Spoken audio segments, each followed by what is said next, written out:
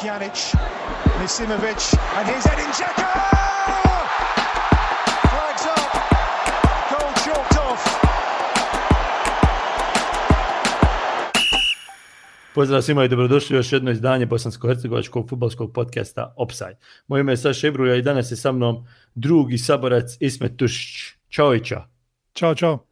Kao što vidite, danas smo samo nas trojica tu, doduše Goran se malo sakrio prema svom običaju iza paravana, a imamo i dobar razlog za to. Naime, htjeli smo odraditi jedan podcast onako kako je podcast i zamišljen, jel, s idejom koju smo krenuli sve ovo i prije nego što nas je korona poremetila i nas i naše planove. A onda smo odlučili da u našoj grupi na Facebooku, grupi kojoj svi možete pristupiti, grupi Offside podcast, da damo priliku ljudima, jel, da postave nekakva pitanja i da malo pričamo o tim stvarima, međutim nismo očekivali tako veliki odziv ljudi, bilo više od 80 komentara i više od 50 onako manje više konkretnih pitanja, tako da nažalost ne možemo sve to odgovoriti. Tako da se ispostavlja, Staša, da sve ovo što smo mi pričali zadnjih nekoliko epizoda ljude uopšte nije zanimalo, nego zanimalo ova neka druga pitanja skroz nevezano za naše goste.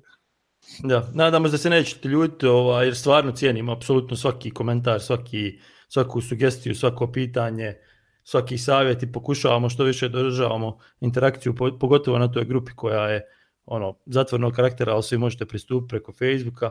Međutim, stvarno ne možemo odgovoriti na svih 50 pitanja i pokušali smo naći ona pitanja koja su manje više pokrila što više toga što se pitalo.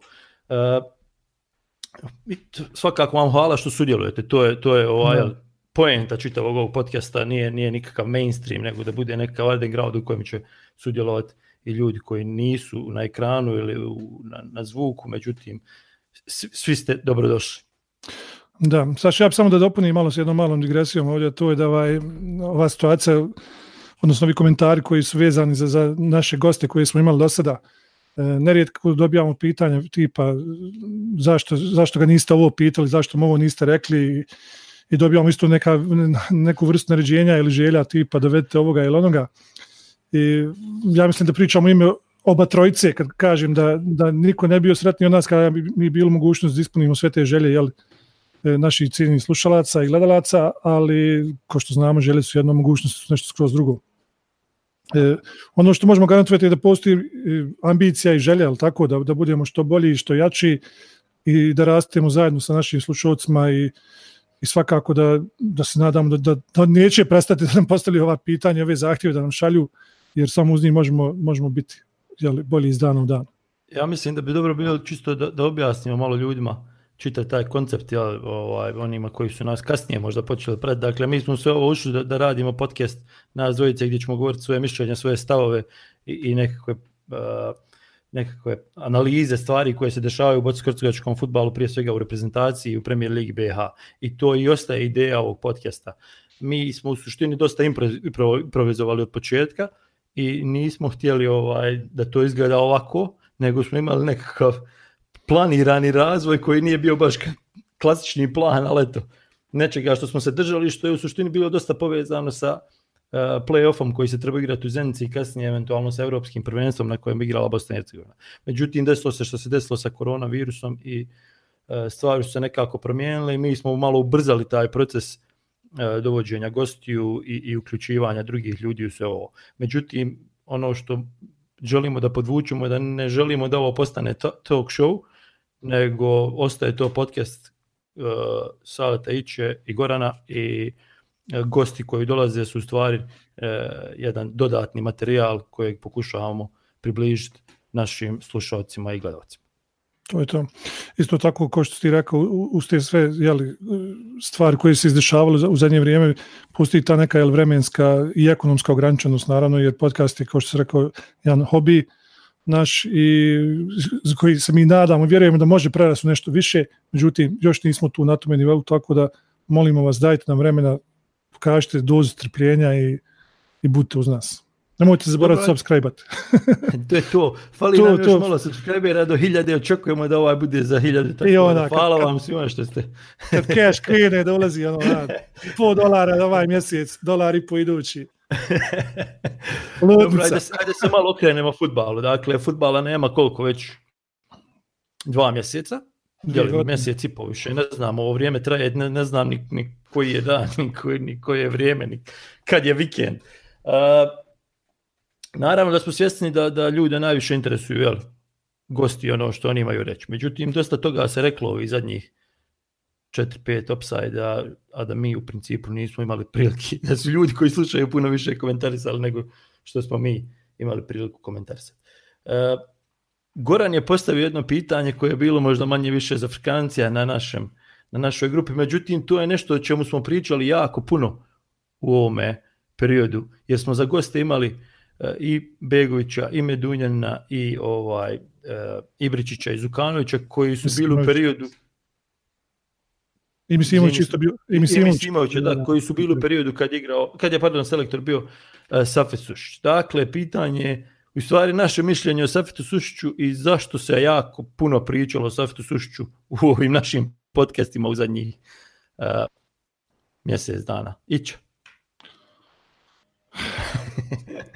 Znaš šta, stvarno sam se nadao i izbjegavao sam da komentaršim sve te izjave naših fudbalera vezano za selektora Sušića, ali rezultati govore sve. Znači, ok, otišli su na svjetsko prvenstvo, svaka mu čast, ali to mu je ujedno i najveći uspjeh u njegovoj toj nekoj trenerskoj karijeri, jer njegova trenerska karijera, ne smijemo zaboraviti ovu klubsku, gdje obitava inače, ona je u stvari očajna. Ona je očajna. Da. Pa samo pogledajmo zadnja 3 kluba koja je vodio nakon reprezentacije. To su bili Evian, Ahtisar i Alanya Spor. Sad ne znam u kojem redoslijedu. Čini se da Akisa Spor bio zadnji klub. Ni u jednom klubu nije dočekao novu godinu. Znači počeo sezonu u julu mjesecu kad se počinje i dobio se otkaz prije maltene novembra, decembra. To sve govori i samo potvrđuje ove sve stvari koje su igrači spominjali, znači loš management. Ibričić između ostalog rekao nije nikad razgovarao s nama. Misimović je rekao da im je taktika bila na 3. mjestu, oni su bili dobri fudbalijeri, dobra klapa, a taktika je bila tek na 3. mjestu. I svi te Medunjan, mislim, njega ne moram ni spominjati, on je baš imao dosta čvrste stave vezano za to, ali sve to stvara jednu sliku o jednom treneru koji nažalost se previše oslonio na ono što je stvari u kopačkama, jer fudbal se mijenja, fudbal se razvija, naravno ne može se izmisliti topla voda, ali postoje ti neki detalji, ti neki momenti koji su ključni u tome svemu. Ja često kažem, svi treneri čitaju iste knjige, uče iste stvari i vjerujem na neki 90% treninga se sastoji od istih vježbi, od istog rada. Nema tu puno prostora za varijaciju. Ali onda postoji taj neki, ko smo spominjali, management koji Sušiću je jako stran, znači razgovarati sa igračima, dići ih, vrati iz mrtvih. Nažalost, tu je tanak. Tu je tanak i to se čitava kroz tu njegovu karijeru. Jedna stvar koju si ti rekao na početku i koja se mora apostrofirati je to da mu se rezultat ne može uzeti. Dakle, mi smo imali koliko, ne znam više nija, 10 ciklusa, a ciklus jedan jedini uspješni je bio pod selektorom Safetom Sušićem. To mu se ne može uzeti. On ima i najviše pobjeda i najbolju go razliku i šta ja znam sve ne. Međutim, pitanje je kako je sve to funkcionisalo, jel? I zato se jako puno priča o svemu tome. Mislim da ono što mu treba odati priznanje je da on na početku našao najbolji način na koji funkcioniše reprezentacija Bosne i Hercegovine. A to je da igračima dadneš veliku slobodu. U igri ili van terena? Ili jedno i drugo? I u igri i van terena. I to je za njih funkcionisalo dosta dobro. Jer igrač voli da ima, ne postoji igrač koji ne voli da ima slobodu i koji misli da zna sve. Manje više.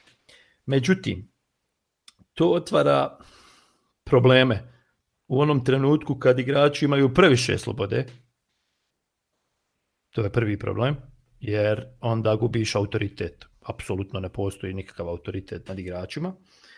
I imaš drugi problem, a to je problem improvizacije u igri.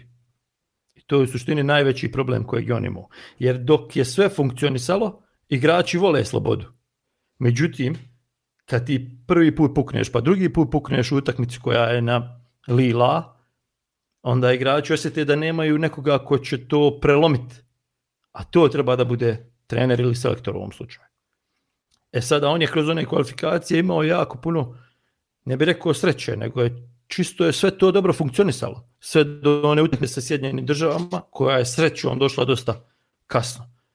Pa onda je išla Slovačka kući, pa Slovačka u gostima, pa mučili smo se mi u Kaunasu, mučili smo se poslije toga, ali hoću da kažem, kad su ljudi, kad su igrači, kad je ekipa, kad je okruženje shvatilo da improvizacija neće uvijek funkcionisati, očekivalo se da će onda selektor ako ništa upas i napraviti plan B. A tog plana B nažalost nije bilo. I to nije samo Safetov problem, nego je to bio problem i sa drugim selektorima kojima je išlo dobro dok su imali nekakav plan, ali kad taj plan počne propadat, onda dođemo u problem. Dakle, nije bilo neke velike taktičke pripreme, to su nam svi potvrdili, to se znalo i u vrijeme kad si igrao. Ti kad si gledao utakmicu, ti si vidio da to nije nekakav veliki taktički mag Sušić, međutim, to je funkcionisalo zato što je takva ekipa bila, puna takvih igrača kojima odgovara igra gdje oni mogu igrati lopte protiv, ne znam, Armenije ili Bjelorusije ili protiv, razumiješ. Ali kad je došlo da se mora napraviti neki konkretan plan, onda si dobio problem prvo sa pripremama za svjetsko prvenstvo, pa onda ko će ići na svjetsko prvenstvo, onda je ušao Tino Sven Sušić, koji objektivno tada u tom trenutku nije trebao igrati za reprezentaciju i on je dodatno izgubio autoritet. Na početku nije imao nije bilo nediscipline, ali je sve funkcionisalo jer imaš rezultate. Ali onda igrači traže nekakav autoritet, a to je autoritet znanja. A on to nije pokazao. I na kraju jedna stvar koja je po meni najbitnija sa Papetom, da je on nakon Irana ušao u slačionicu i rekao, momci, ovo je bilo fino, odradili smo, dobili smo, nažalost nismo se plasirali, ja odo na svoju stranu, vi na svoju stranu.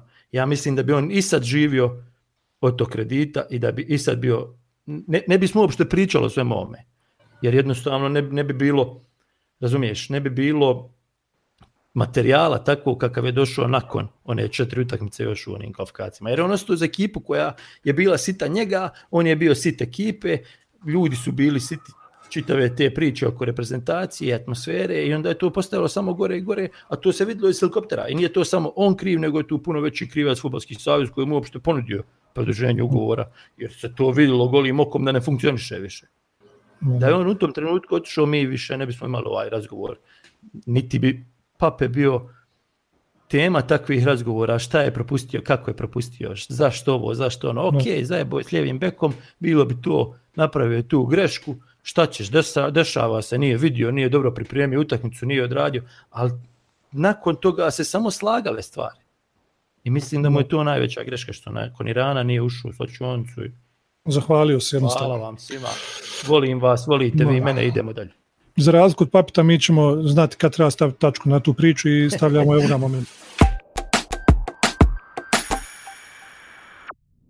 Dobro, dakle imamo milion pitanja, Pape nekako apsolviran, žao nam je što je tako ispalo i žao nam je što još uvijek pričamo o njemu, ali šta je tu je, pokušat ćemo se okrenuti malo nekim drugim stvarima. Međutim, sve se stvari jedna na drugu nadovezuju i pitanje koje je postavio Benjamin Velić, a postavilo ga je i na ovaj način još barem 10 ljudi je bilo to kako se može poboljšati ta atmosfera oko reprezentacije, jer svi ponavljaju mentalitet, atmosfera, problem i šta je u stvari, šta je rješenje za taj problem?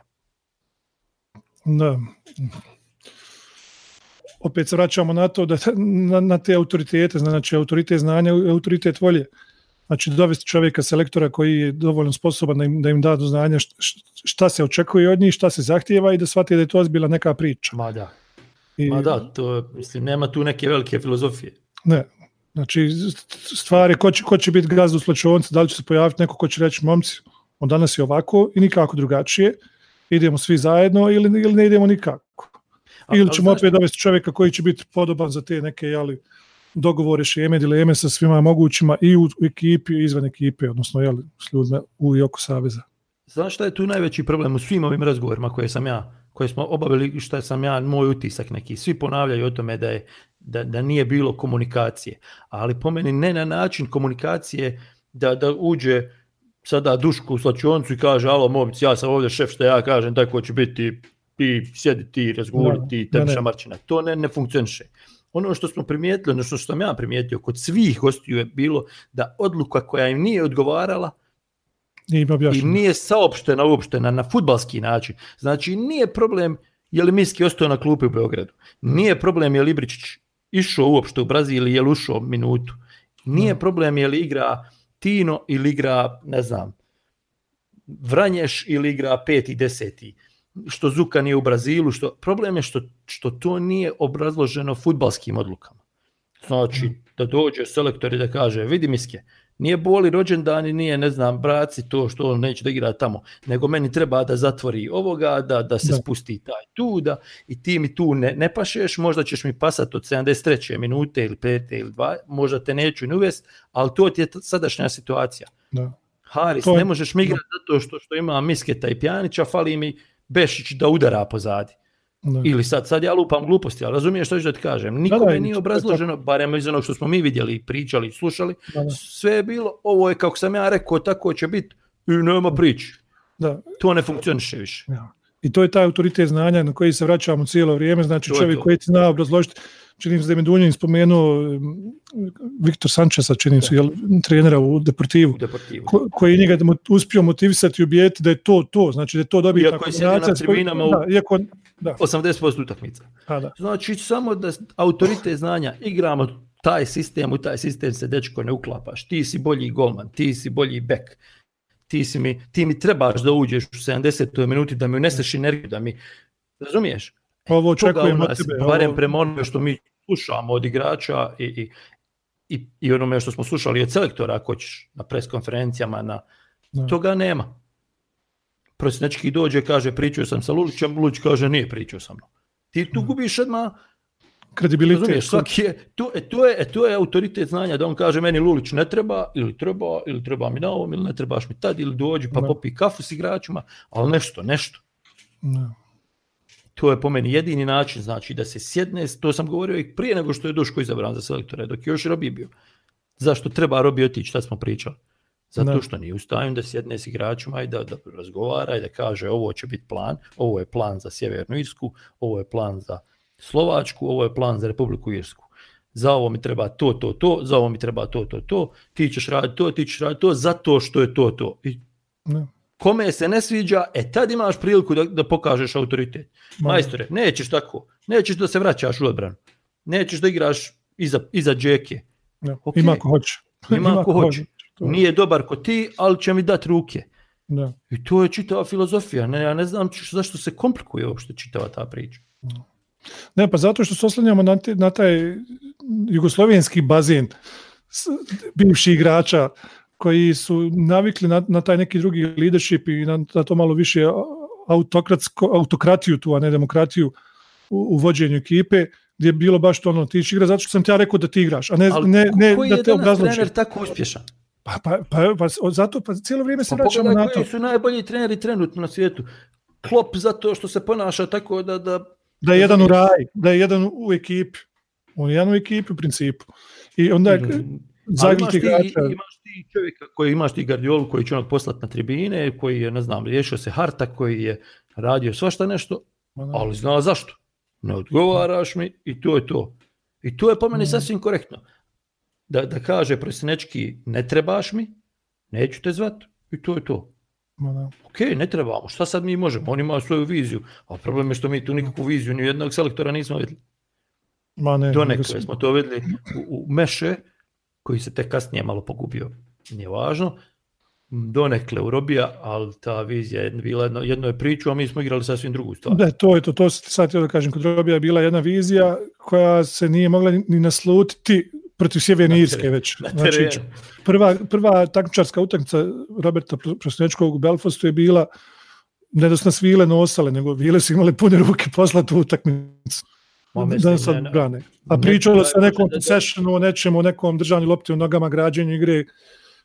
Kako sessionu? Pa ja mislim da smo u toj utakmici imali možda i najviše napucanih lopti golmana na drugu stranu. Mislim, tad sam mi pisao nešto, brojio sam nešto ne znam, neka cifra dugih. Nismo imali koliko, 34% posjeda, ja mislim da smo imali. Ljudi izveli 18 kornera, a mi pričamo da smo imali loptu u posjedu. Kad smo stigli na 18 puta nabiti kornera, kad smo imali posjed. Ne, ali to je jako zanimljivo, Saša, znači izlaziš u javnost i govoriš ovo da mi zamisao i kroz pripremljenu utakmicu ti to i pokušavaš. Moglo se to nasluditi pokušava se nešto igrati lijepo, ono, i onda dođe prva takmičarska utakmica, znači sva ta priča koju si ti trebao da prodaš svojim igračima, ne da je nisi prodao majstore, nego oni pojma nemaju čemu s ti njima pričao, ili si totalno nisi spremio da će igrati u ekipe koja će ih ganjati, znači ekipa do koje je stalo da ti uslovno rečeno sjebe to što si ti zamislio. Ti si samo pustio na teren i snađite se, igramo od noge, kako od noge, nemam kome da dodam, svi su pokriveni, pa nabij majstor, onda više nije to. Onda se opet vraćamo na sreću. Papa je našao bio način kako funkcioniše ta ekipa, ali nije imao to znanje da to još artikuliše u korak jedan znaš naprijed. Ti da si u Slovačkoj izgubio, šta bismo mi danas pričali? A vrlo lako se moglo izgubiti u Slovačkoj. Ne. To ću da ti kažem, da imao to znanje, da nagazi sad još jedan taj korak. Ok, momci, imali ste taj svoj period, sad ću vam ja dodati još te stvari, pa ćemo biti vrhunska ekipa, pa ćemo igrati u osmini finala svjetskog prvenstva. Ali nažalost to nije bilo. Nije to samo Pape, nije bilo ni kod jednog selektora do sada, barem što mi vidimo sa strane. Znači sve mi što pričamo je sa strane i prema nekim pričama, razgovorima, utisku kojeg stičeš na pres konferenciji, u medijima, vamo tamo, ali je sve to sa strane, ne znamo šta je unutra. Ali evo sad smo ovih 5 razgovora vidjeli da iznutra njima to tako izgleda. Sad ljudi kažu što sad to tako priča, pa kad će pričati? Šta treba izaći poslije Slovačke i reći, jeli ovo je Pape složio grozno, zato smo ili sad lupamo, ovo nije, nemamo plana, nemamo.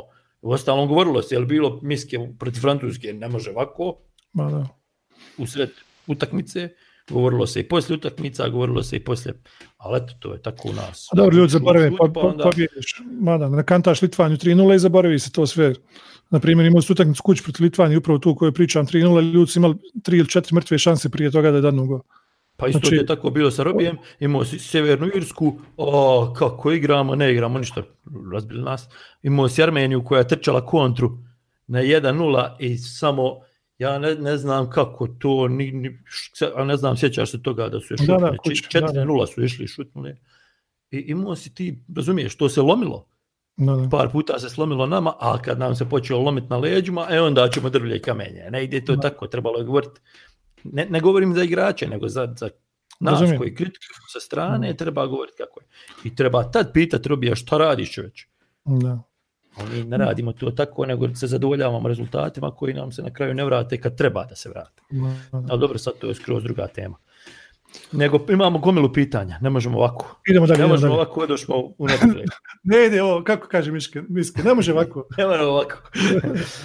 Znači imamo pitanje koje se manje više nadovezuje na ovo, a to je pitanje Nihada Bešića, koji je nakazao nešto na principu, parafrazirat ću ga da ga skratim, ali da li je moguće reformisati savez na svim nivoima, jer je to uslov za neku bolju budućnost, jer to stvarno je uslov za neku bolju budućnost, i on pita za pitanje nacionalnog stadiona, koliko se ono može aktualizirati.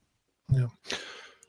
Ovaj prvi dio, u stvari, jedini mogući način da se reformiše savez, to je da uđu pošteni ljudi u te, prvo te neke lokalne, pa onda te regionalne i onda kasnije kantonalne, pa samim tim nacionalni savez taj.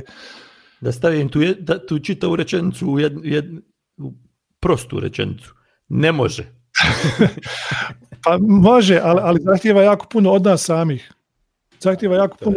A ne, vidi, pa u teoriji izvodljivo, u praksi možda i nije. Treba se promijeniti, priča cijelo vrijeme o tome mentalitetu i u stvari tu se mentalitet treba početi mijenjati.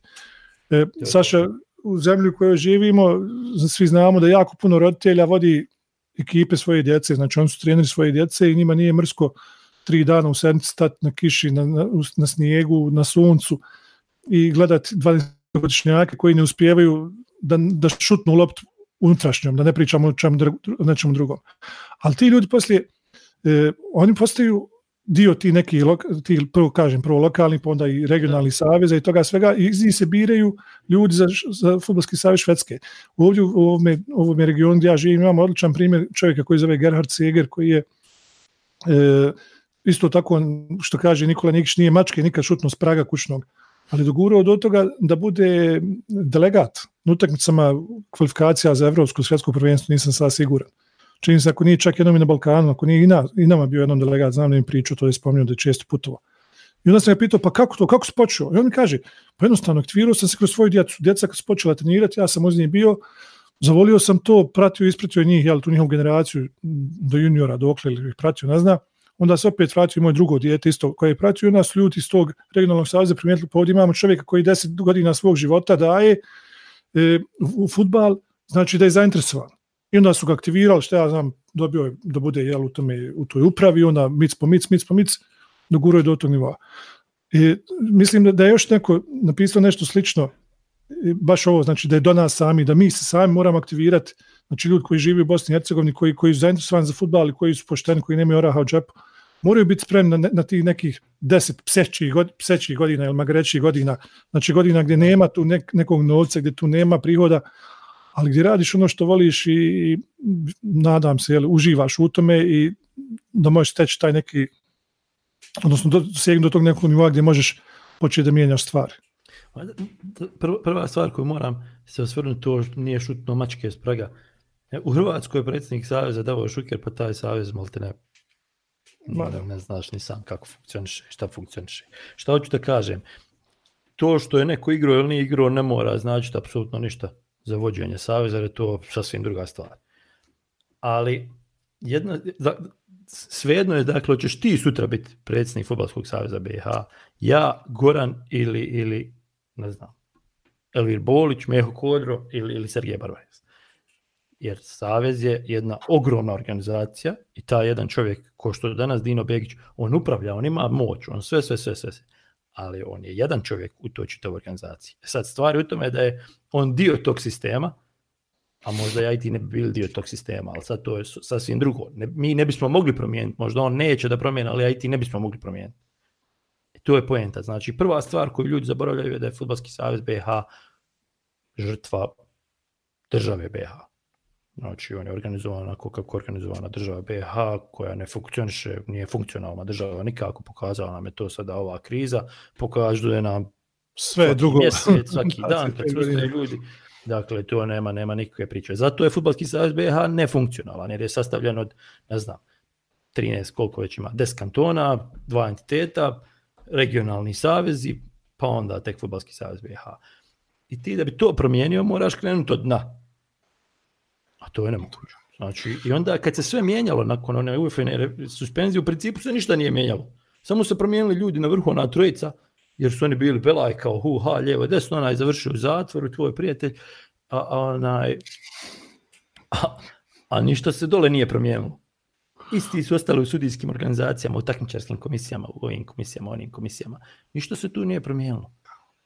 Druga liga, prva liga, federacija, Republika Srpska. I sad ti imaš taj sistem koji tako funkcioniše 25 godina i ne možeš ga promijeniti, jer su svi oni, na principu ujedinjeni u tome da je s njima fino. A fudbal je u svemu tome, neka ga.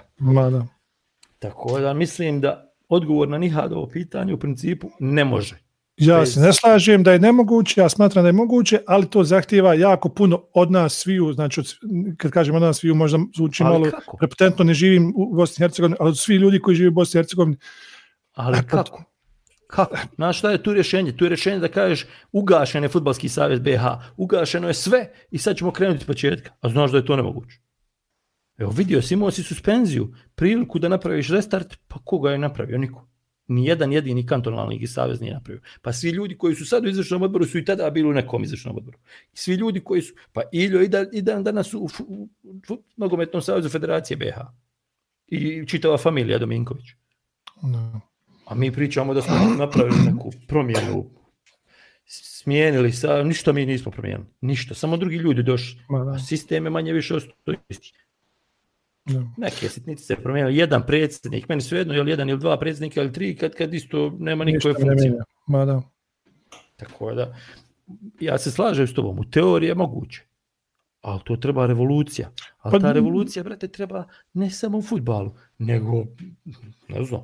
Da, svakako, to svakako, što ću da kažem, da ne postoji neki quick fix, ne postoji neko instant rješenje, jer evo imali smo instant rješenje, kao što ti sad spomenuo, znači te promjene koje smo imali. To je suštini jedino rješenje koje je moglo biti, ali nije nam donijelo ništa. Da. Šta bi ti sad, evo sad da je predsjednik Saveza, ne znam, Goran, šta bi uradio? Ništa. Šta može? Kad onaj dole iz srednjobosanskog kantona maše za sebe, onaj iz onog kantona maše za sebe, onaj za sebe. Šta ću on? Mislim, ne kažem da se ne mogu sitnice napraviti, ali to su sve sitnice. Zato je nama reprezentacija nekako jedino i liga, jer tu se mogu napraviti quick fix. Znaš, tu se može praviti malo pomalo, nemaš sistem, ali te malo drži iznad vode, ko što Hrvati recimo rade. Oni nemaju sistem, Hrvati nemaju sistem, ali imaju kult reprezentacije, imaju reprezentaciju, imaju ok-š ligu sa 2-3 kluba. I onda im se to negdje vraća u rezultatima reprezentacije. To je sve površno kad ti uzmeš jer nema sistema, ali finale svjetskog prvenstva, majstor. Da, to im niko ne može oduzeti. Tako da to je neka priča koja se vrtit će se još 100 godina. Ne znam, ja stvarno ne znam šta je rješenje. U teoriji ono postoji, može se promijeniti. Ali evo sad da ti napraviš revoluciju, da se potpiše 15 ljudi, da ih stavimo za članove izvršnog odbora, opet bi to promijenilo fudbal samo na top nivou u BiH, a ostale bi ti dole one lige na koje nemaju nikakav utjecaj. A te lige ti daju, to je baza. Grassroots. Tako sam ukrug. Nećemo se više vrti ukrug, jer nema konkretno rješenja. Gdje je puno baba, kilova su djeca, to ti je BiH fudbal. Ukratko. Da se vratimo na drugi dio tog pitanja koje je Nihad imao, to je vezano za nacionalni stadion. Saša. Ja sam jednom davno, tamo nekad kad su Hrvati i Srbi planirali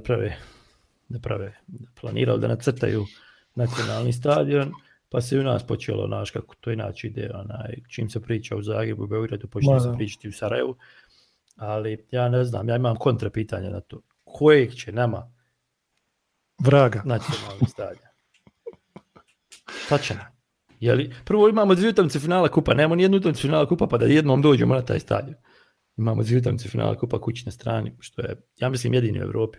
Čak ako nismo i na svijetu, ali hajde, tamo ne znam, Argentina, Brazil, možda oni imaju nešto tako. Ali šta će nam nacionalni stadion? Znači da mi skršimo, ne znam, 150 miliona eura, 200 miliona eura da napravimo nacionalni stadion, ko Makedonci, odigramo jednu utakmicu i šta?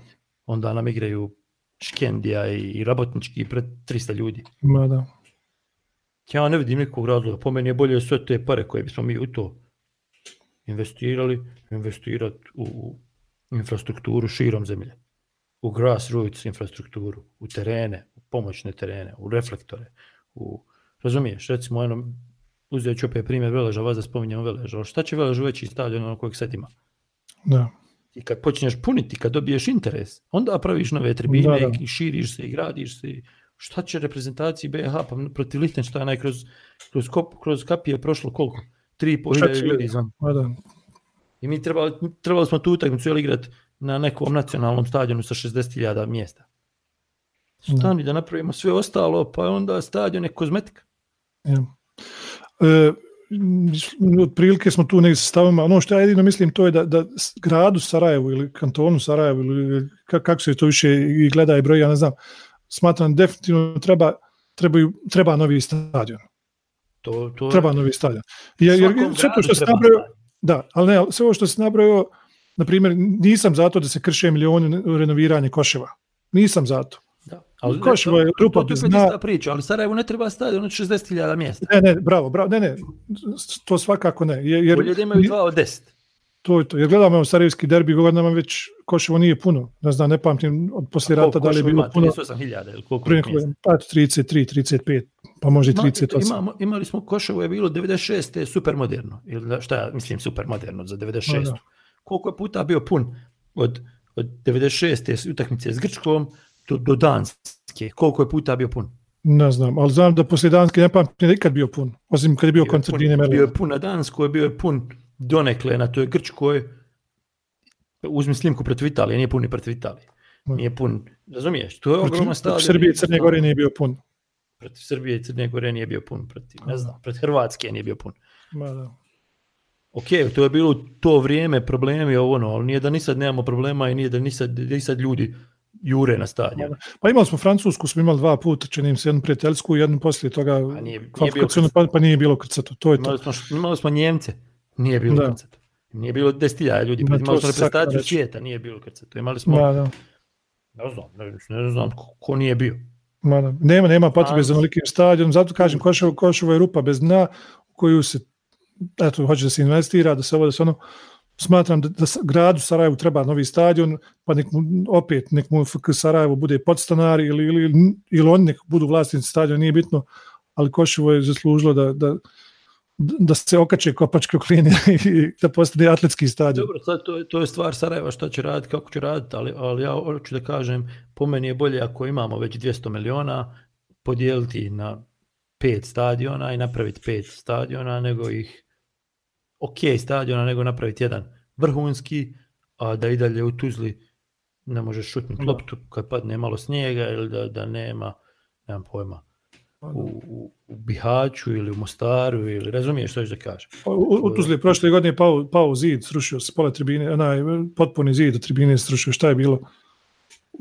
Polovinom aprila. Postoji grad u BiH koji nema nacrtan stadion vrhunski. Maketu, da. Jedan, minimalno, ima u Mostaru 5, ja sam je vidio 5. Nema ko nema, i Zrinski, i Gradski, i Veleži. Imaš, u Sarajevu ima 50, ja mislim. U Tuzli ima, vrtili su tušanj gore, dole, lijevo, desno okretali ga, malo te neko Stamford Bridge to okreću, pa ništa. Znači, prvo nema para, drugo nema potrebe. Kad budu puni stadion, onda je lako nadograđivati. A bolje je napraviti male stadione koji će biti komfortni, koji će biti kvalitetni, dobri, na koji će ljudi tjetići bolje. To je ona priča koju stalno ponavljam. Što je Borac pravio onu tribinu tribinu iza gola, umjesto da je pokrio onu istočnu. No. I onda će doći djeca kad kiša pada i kad je snijeg i kad je hladno, ali ti napravio još jednu koja će biti prazna. Pa bolje da imamo 2 prazne nego jednu punu. Ja ne znam da li sjećaš, Saša, da li to mogu biti 2015 ili 2016. kada je Koševo bilo uništeno nakon, čini se baš koncerta Dine Merlina, pa su igrali jednu utakmicu u Travniku na Piroti. Može biti, ne mogu sad sjetiti, 4-5 godina, naši slušalci koji su simpatizeri, navijači Sarajeva sigurno toga sjećaju. Ja ne pamtim bolji zvuk sa jednog stadiona u Bosni i Hercegovini nego što je tu bilo. Tu je grmilo. Onda sam ovako zamislio da su bili na Koševu ti 3-4 hiljade ljudi ili koliko je sad bilo, ma to bilo isto šaka jada, znači tu 50 ljudi, tamo 200, tamo 800, to ne bi našta ličilo. I samo to mi je stvorilo, znači pa dajte napravite stadion 10, 12, 15 hiljada, nemojte preko 15 ići kumim vas. I nek vam uvijek bude puno ili polupuno. Prošle sezone bi ti bio pun protiv Celtica i kad opet? Možda je to sarajevski derbi, pošto su igrali... Bio bi pun protiv Želje i kad bi Sarajevo još bio pun, mislim, zadnje kolo, ok, ali bolje ima takav funkcionalan da su svi zadovoljni, da su sve tribine pokrivene, da imaju komfort, da imaju čenifu, da se odu pomokrit, nego vama napravi, ko u Tuzli napravi tribinu iza gola, ali pazi da se ne polomiš, da ne padneš na matu, da se ne zbodeš. Tako da mislim da je to nacionalni stadion je super ideja, ali kad napravimo infrastrukturu za čitavu ligu.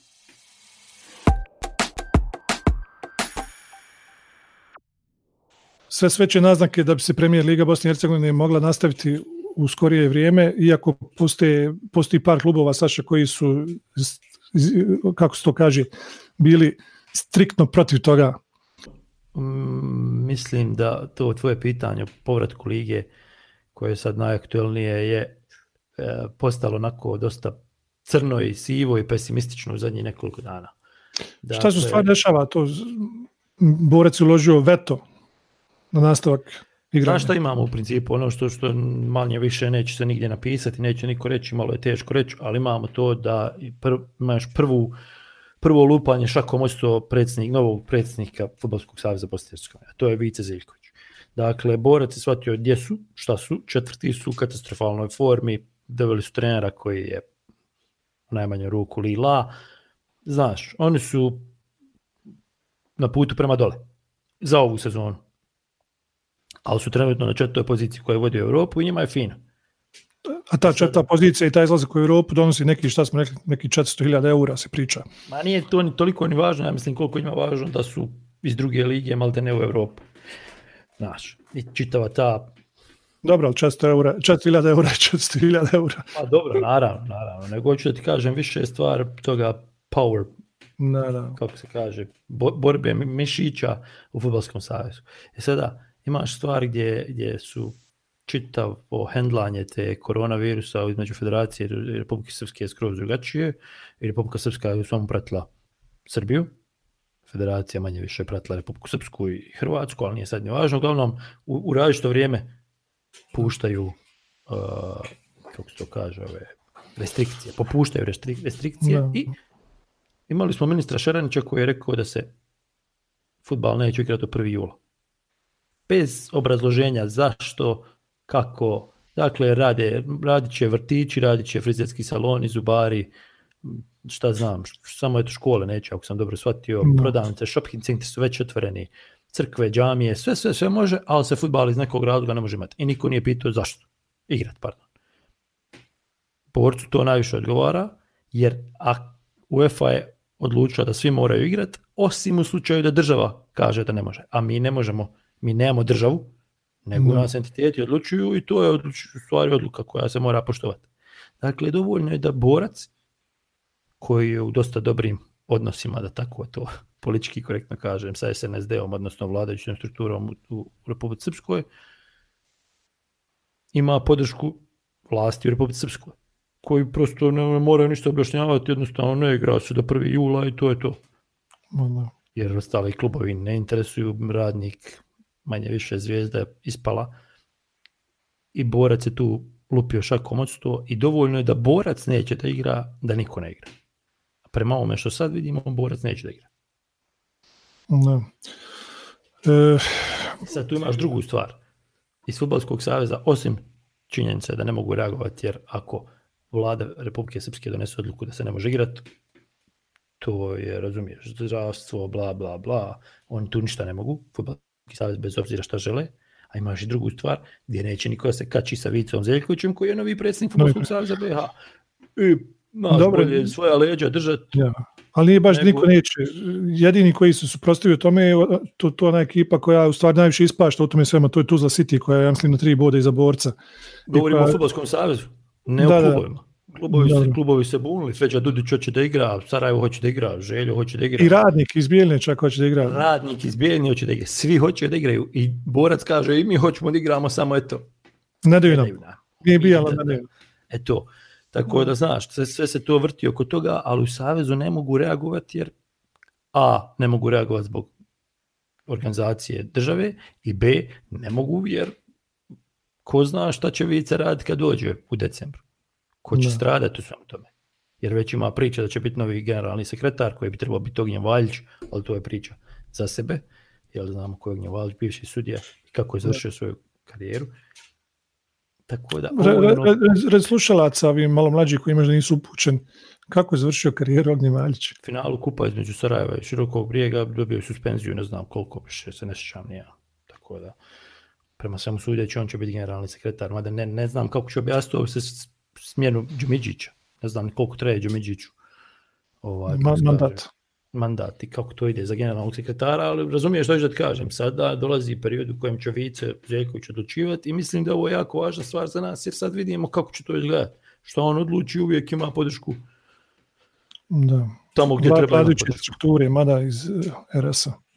Sad na šta će to ličiti, kako će to izgledati, ali prema ovome što sad izgleda, ja ne vidim kako bi se mogli igrati.